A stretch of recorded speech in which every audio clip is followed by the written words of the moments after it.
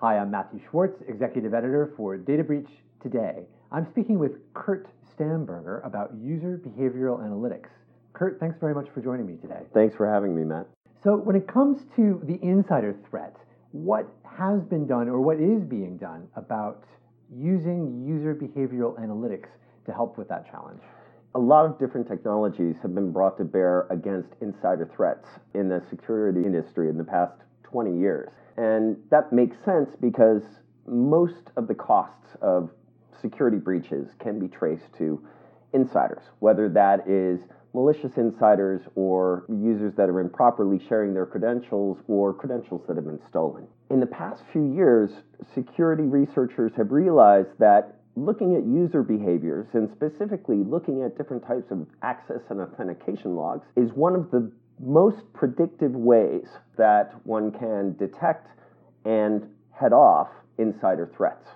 And so that's why it's gaining so much traction right now. There are a lot of logs out there. Is the challenge of more and more data part of the challenge that people face when they're not looking at logs? Because we've been hearing this as a best practice for a long time now. Yeah, there's a lot of data out there, exactly. And one of the differentiators that my company holds claim to is that while we look at a lot of different data, we focus on access and authentication logs. Now, there are millions of different types of logs out there, and you can be looking at things from purchase behavior to email behavior to which sites we visit. We don't consider any of that, or when we do present that in our interface, that information is presented on the side as context. The actual quantitative number crunching comes in with ANA logs, and we can suck in ANA logs from Windows events, from Kerberos, from even applications like Oracle and Salesforce. Those particular logs where the math really produces interesting and statistically significant results.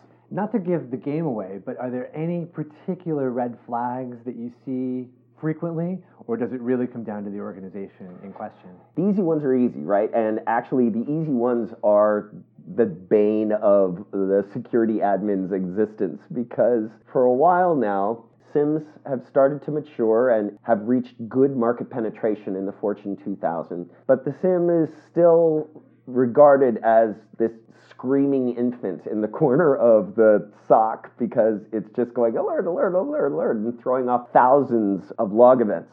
And most security analysts basically turn the squelch way up and they don't pay any attention to most of the alerts that the SIEM generates. The challenge is to use a new class of software, a new class of machine learning that will look at not just the easy anomalies that, frankly, the SIEM can find those anomalies on its own, but the second and third order anomalies, the anomalies in the anomalies, or the anomalies in the anomalies in the anomalies, and that's a mouthful. But when you do these second and third order analytics, that's when some really interesting and significant trends emerge. And it also creates a stream of events or a stream of alerts that is much quieter and much more likely to be significant or worthy of someone's attention.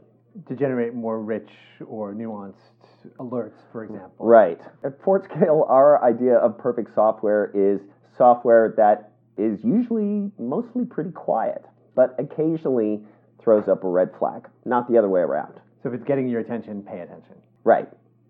And so the secret sauce then in this sort of a situation is having the best possible user behavioral analytics.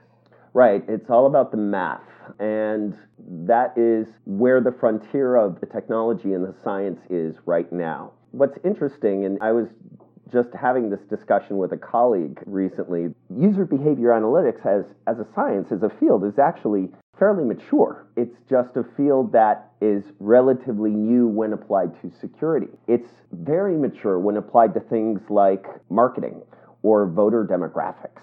McDonald's knows to within 2 decimal places how many cheeseburgers they're going to sell on a Sunday if it's sunny in Chicago and it's 72 degrees and you're a white female driving a red Toyota. The idea that we can use those same types of algorithms and that same kind of math to predictably stop or at least detect insider threats is a relatively new one in security, but the math has been around for a long time. And it's interesting and ironic that for a field that prides itself on being so technical, that actually now we're looking to the marketing and advertising fields and the political consulting fields, the pollsters that have been refining these algorithms for 100 years and applying them now to our field.